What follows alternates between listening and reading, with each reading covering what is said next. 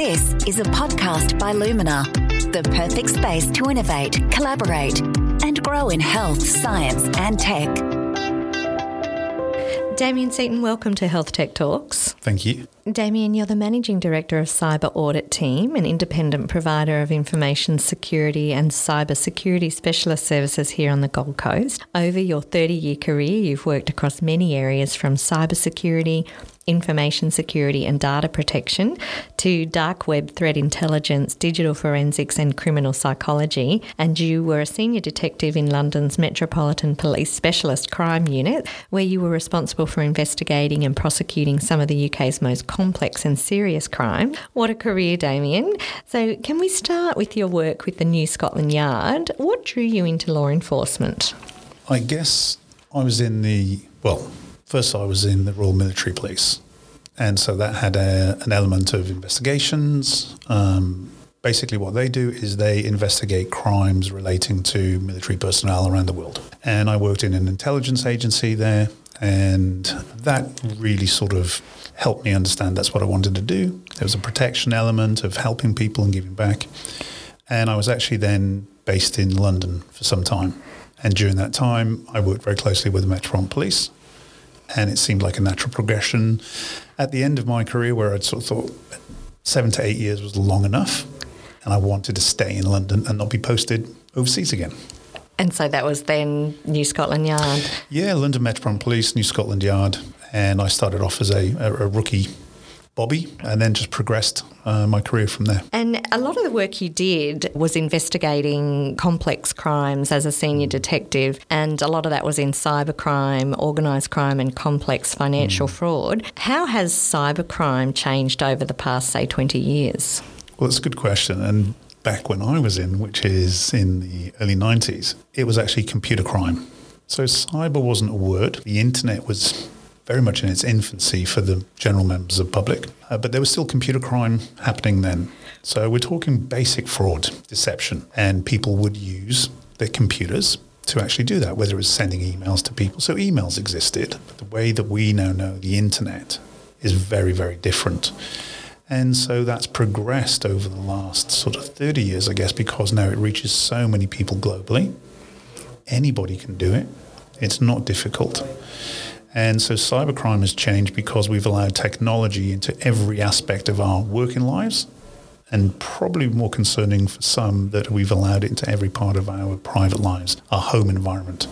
And we refer to that as Internet of Things, IoT.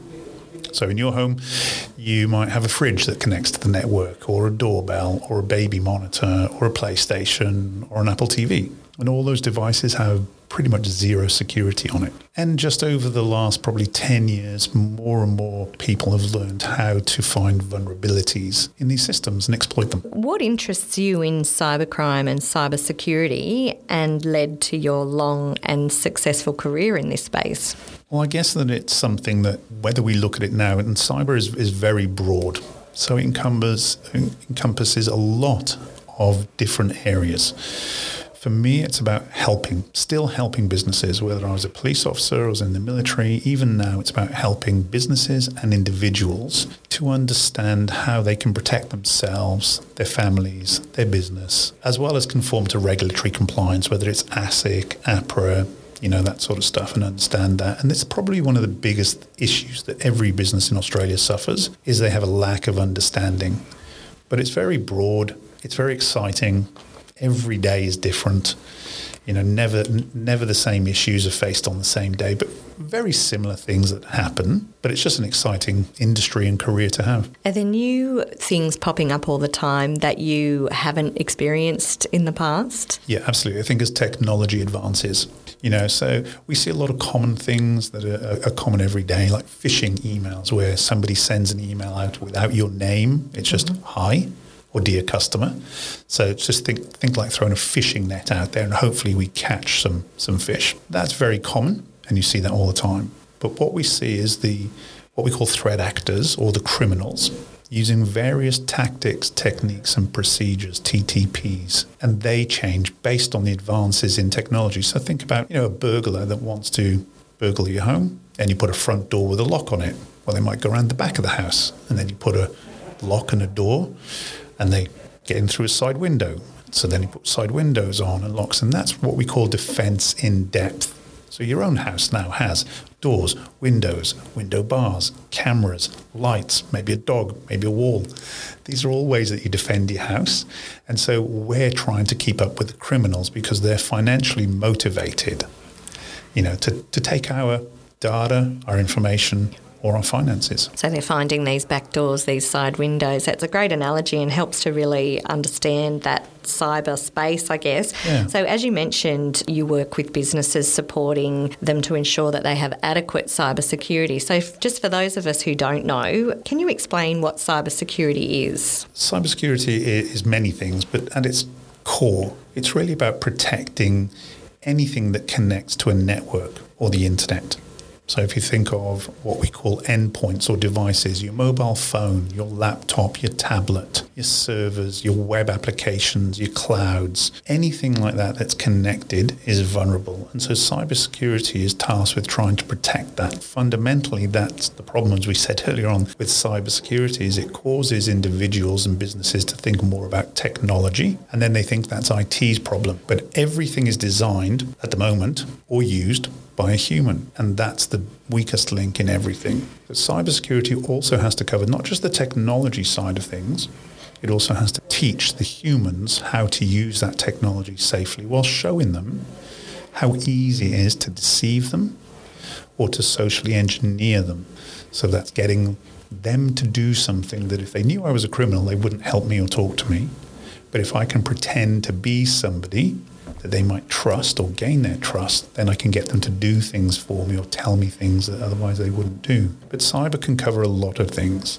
But really fundamentally, it's about protecting the information, the IP of a business, the website of a business, anything that's connected to the internet. Are businesses becoming more aware of the need for this protection?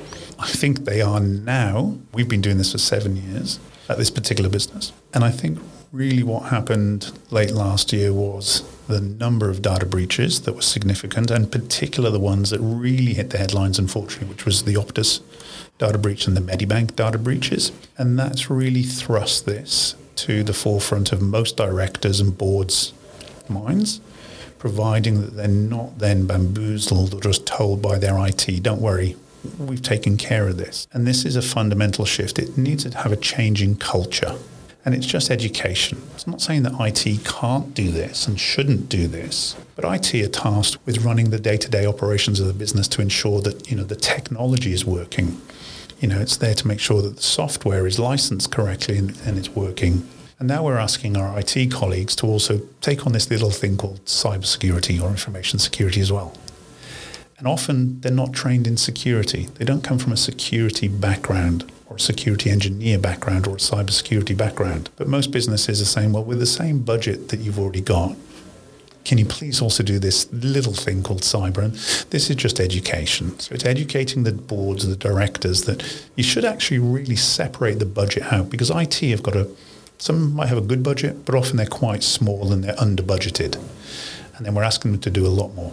Can you tell me about the current cybersecurity landscape in Australia and the Gold Coast?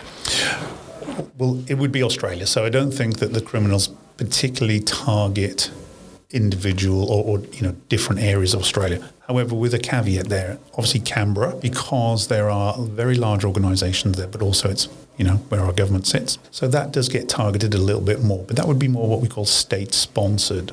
So if you think of, the China, North Korea, Russia, Syria, that sort of areas, they're state-sponsored. So that's the government sponsoring criminality against a particular country. But they're also looking for things like intellectual property.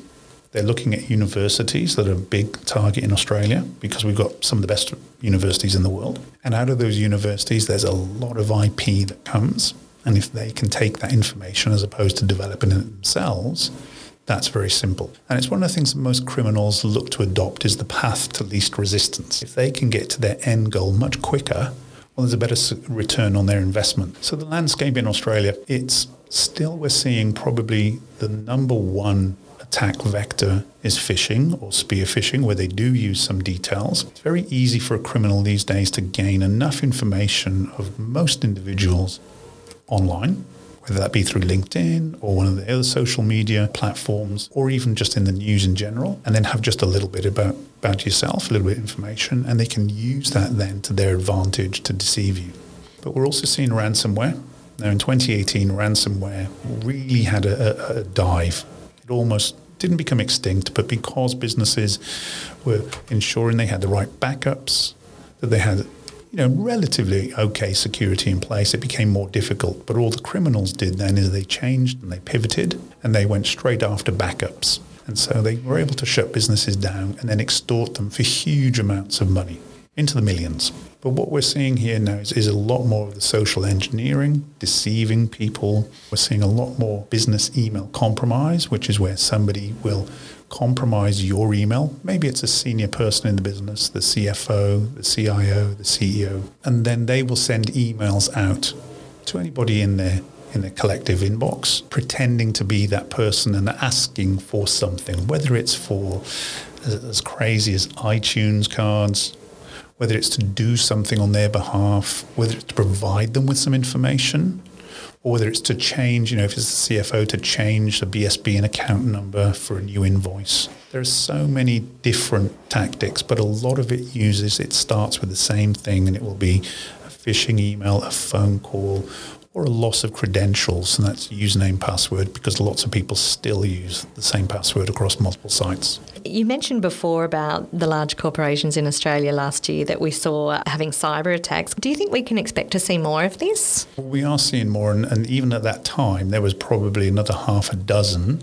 that flew under the radar. We had Woolworths, there was Telstra, there's a few others as well that just made the headlines a little bit, but because the Medibank and the Optus were, receiving so much attention, particularly from the government as well. But we're not just seeing it at the big businesses. The big businesses, they can probably weather a lot of this storm. They probably have the financial capability to work through these incidents. But what we're not seeing and what we're not hearing about are the smaller businesses in Australia. And Australia is made up of many, many tens of thousands of small businesses. And it's those ones that suffer, and those are the ones that we want to try and help, where they don't have the resources, they don't have the understanding. They have an IT provider or an IT manager that says, don't worry, everything's fine, we've got this covered. And they may have a few software solutions in place. And they're the ones that are most exposed because they're busy trying to keep their business running. And it's very difficult for most people to, when you start a business and you're in that first 7 years period, every cent and every dollar counts. And those are the ones that are probably most at risk. And those are the ones that if they do have a breach, they don't report it because there's going to be brand and reputation damage to them. So we're not hearing of those ones, unfortunately. You're listening to Health Tech Talks, a podcast series delivered by Lumina. To find out more about Lumina, visit the website luminagoldcoast.com.au and sign up today to receive your Lumina Opportunities Pack. What do you think are the opportunities and challenges across cybersecurity in Australia? Well, I think the number one opportunity is education. And I would really encourage the government at all levels, state, federal and local, to start educating on this. Because just teaching people things like, don't click on links, it doesn't work. We have to click on links in our day-to-day lives. Links are sent to us internally, links are sent to us externally. And that's just an archaic way of, trying to deal with it. So I think the first opportunity is education, to help people understand what it is, what cybersecurity is, what it isn't. It's not an IT problem or a technology problem. It's a whole of business risk, and that we each have an important part to play in it. I think the other opportunities are we now have, I think it's around 30,000 person shortage in cybersecurity. So we lost, a lot of people when we closed down for the borders or, when we had COVID. So we lost a lot of the international people that were working here. We've also had a massive increase. So the government are increasing their requirements. And we've got a very small pool of dedicated cybersecurity specialists. So what ends up happening is we are, government might pinch some of our staff or we're pinching from each other. And so there's not enough people to be doing this. So likes of Griffith Uni, where we are, we've partnered with Griffith and the Busy Group to look at educating the students coming out of their IT courses who have an interest in cyber, but they're unemployable to go and work in a cybersecurity company because they don't have the cybersecurity skills or experience. And you often say, come back to me in 2 years when you've got the experience. Well, where do they go to get that experience? So recognizing we've got a massive shortage, that's what we're going to try and help with, is give them the real world experience of working in a cybersecurity company, an organization, and give them that training. And I think that's one of the biggest opportunities, is to encourage more, diversity, get people working in this industry, because it's a very exciting industry and it's ever growing. You're the founder of Cyber Audit Team, or CAT. What does CAT do? When we first started some 7 years ago, it was really to help businesses identify the risks or the gaps in their organization. And we use a framework, the ISO framework at 27001. And that was a framework that we started using. So at least we could give a company an idea of where their gaps were and what they could do to mitigate and remediate those gaps with a very detailed roadmap. You'd have a technology roadmap for the technology people, but even at the directors level, they could understand what their risks were and decide how they wanted to mitigate that. Very quickly, companies were saying, well, this is great, but who can I go to? 7 years ago, there wasn't lots of companies doing this. And so very quickly, we accepted the challenge and grew the business to then provide additional services, whether that would be training staff, because again, you can't just say, well, we've told everybody to not click on links. Do they know about social engineering? Do they know about all the tactics they use? Can they spot phishing emails? How do they report them? What is the culture in the organization? Is it from top down? So we devised a training element of the business. And then we also devised another area to identify, because any attack, there are often many indicators of compromise. So think again, like someone trying to break in, the outdoor light might go on, the dog might be barking, a window might smash. Again, nobody's broken into the building yet, but these are all indicators. Now, if somebody was watching that building, they'd be able to investigate it. So we call that managed detection and response. So that's security analysts looking at a business and looking at all their digital environments and seeing anything unusual that's happening. And if there's something unusual, they want to look at it and think, is that normal behavior? Can I clarify that person should be logging in at this time? Or do I need to investigate it? So that's a managed detection and response. That sits within our Security Operations Center, our SOC. And then we've grown then to provide penetration testing, vulnerability testing. Each time the customer wants something, a managed service, we analyze whether or not that's going to be something within our wheelhouse that we can provide, or whether we introduce them to one of our partners. But we're an end-to-end solution provider that partners with our customers to provide them a holistic cybersecurity solution. How are you different to other cyber audit businesses? Well, I'm not sure about cyber audit. It was a name that we came up with 7 years ago, and we will be rebranding now as the business has grown. But other cybersecurity companies, if we think about those, I think in Australia, they're all really good. I think a lot of our competitors, we try to partner with them so that we can understand that not all of us, even if we all work together, could still sort this out. So unlike a lot of other businesses, whilst there is a lot of competition, I think it's really important that we collectively come together to assist Australian businesses, to assist universities and governments to understand this and use our collective knowledge. And I think that most of them that are out there are really good at what they do. So I wouldn't like to say that we're better than any of those. But what we do personally is we do partner with our businesses. We embed our staff with the businesses. We try to understand their specific industry and their specific challenges, as opposed to one size fits all. Is there something at a very minimum that businesses should do to protect their information, or does it depend what sort of business they do? A good question. And look, it is based on every individual business. What are they protecting? Let's think of a coffee shop. Well, most people would say, well, a coffee shop doesn't need to do anything. But if they're offering a loyalty program, then that might be their crown jewels. So what we try to do first is understand, what are our assets? What are our crown jewels? What are we looking to protect? What would really damage the business if a cyber attack, a distributed denial of service, somebody took our website down, or we lost information, customers' information, what would do us the most damage? Once we understand that, what are we trying to protect? It's easier to work backwards to then be able to offer what's the best advice. But I mean, if we look at what's the most common, it's human error. So education and awareness is where it has to start, at the board level or at the business owner level or director level, because leadership starts at the top. And if us as leaders aren't doing what we say we should be doing and demonstrating how we do that, then our colleagues and our staff will do the same. Is education part of what you do for the businesses you work for? Yeah, 100%. Education is probably one of the biggest things, because once staff understand what the risk is, not just to the business, but to them. So what we do as an educator is we will actually train staff, because staff have to do a lot of training.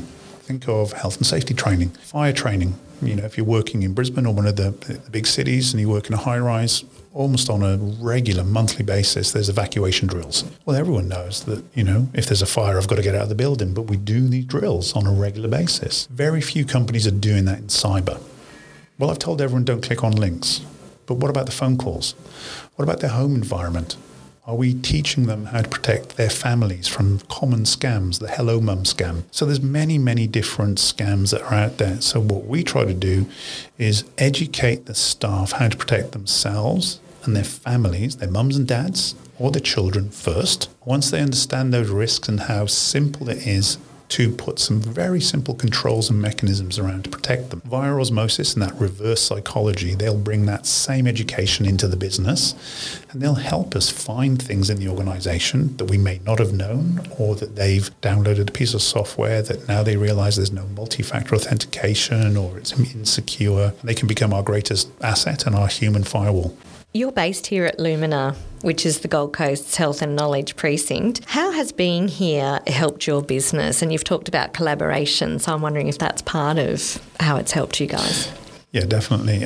Initially, I must admit, I was sceptical about coming into these types of establishments and in a cohort environment. But then if I think back to my master's degree and in that cohort, I learned more from my cohort than I really did off the course. So listening to other people, their points of view. And one of the things here, was I think the cohort here, they put on a lot of the information evenings. They do a lot of the hubs. And we've, got to know a lot of the other tenants, particularly Secure Stack upstairs with Paul McCarthy. And we've actually started working together. So his product, is fantastic. It really suits a lot of our customers for vulnerability scanning. And so there was a synergy. And I think that when you come to places like this, you could be around, grabbing your lunch, making a coffee, you're chatting, even just imparting some of our knowledge, at no cost, and just explaining what we do. It's more engaging. Definitely being somewhere like here it's more relaxed. But you get to meet so many different people. You get to hear about their businesses. And there's a lot of collaboration that definitely goes on. So a lot of opportunity. There are a lot of healthcare organisations based here at Lumina. How important is cybersecurity in healthcare? Healthcare are one of the biggest targets. And if you think about the information that they hold, like a financial institution or your accountant, they probably hold a lot more sensitive data. What people don't realise is how information can be used, for nefarious purposes. So if we think about being able to get your health records, and if we look at the Medibank data breach, that information was enormous that they took. 9.7 million people lost their information, both current customers and previous customers. And the type of information that criminals want, often people think it's just their bank accounts and things like that. But I can change a bank account, I can change a password, I can change a credit card very, very quickly and easily. I can't change my health details. I can't change my identity that easy. And criminals will use it in various ways. If I wanted to blackmail somebody who works in a business that I wanted to target, and I wanted to blackmail them for just their username and password to their Outlook or to the system, and I've got the health records that tell me about an STI or an abortion or something that's really, really personal and terrible to know, and use that against them, for example. I could use it for medical fraud, insurance fraud. There are so many ways that criminals will use this information. And because of that as well, I can also use it to, deceive someone into think I'm a doctor or a physician because I've got this information about them. How would I know if I didn't have that information? And so there's many, many ways that criminals will seek to use this information. And that's why healthcare practitioners and software developers in the health environment need to understand that that information is highly, highly valuable, but we don't know how that individual is going to use it, just knowing how they've used it in the past and how they use it moving forward. So going back to, the police days, this is just very similar to what used to happen in fraud, deception, theft. It's exactly the same, but it's in an online environment that allows anonymity, or basically the criminals to be hiding wherever they want, and almost impossible for law enforcement, unless they're really, really lax, the criminals, to actually find them, locate them, and actually prosecute them. People can be so vulnerable as well if they are unwell, or, as you say, it's very personal information. So that vulnerability as well is just a whole nother aspect to it, isn't it? Well, that's what the criminals rely on. So they want to use, do you think about any scam that they use, it's going to be preying on your vulnerability, on your emotions. It's going to prey on urgency sometimes. I need you to do something quickly for me, a favour, or if you don't get this done, by this time. So they're very good at using the psychology against us. Now, whilst it's scary for a lot of people, the great news is it's very, very simple to protect yourself. And that just comes down to the education. What other types of companies would you like to see co-locate here? I think there's a really good, diverse range of companies already, but I think that particularly the cohort here in Southport has the opportunity to become a real leading tech hub, not just for Queensland, but for Australia. I remember years ago we talked about, Silicon Valley and, how great that was. And I think this could become a Silicon Beach. We're only 5 minutes from the beach, but this area has got a lot of opportunity. We've got the university, all these establishments popping up. It's really great for businesses to be around each other so they can collaborate, they can talk to founders, they can ask the right questions about, starting a business. And I think that the majority of the businesses that we see here are all ready to give their time to help other startups. And I think I'd like to see more technology. This is where the industry is definitely advancing towards at a rapid rate. But more technology, more security companies. I really just think, keep doing what they're doing, but attracting and showing what are the value propositions to come to somewhere like this and be exposed to other businesses. Damien, it's been really fascinating speaking with you. Thank you. My pleasure. Thank you for having me. To learn more about Lumina and how we work with health tech startups, visit luminagoldcoast.com.au. And don't forget to sign up to receive your Lumina Opportunities Pack today.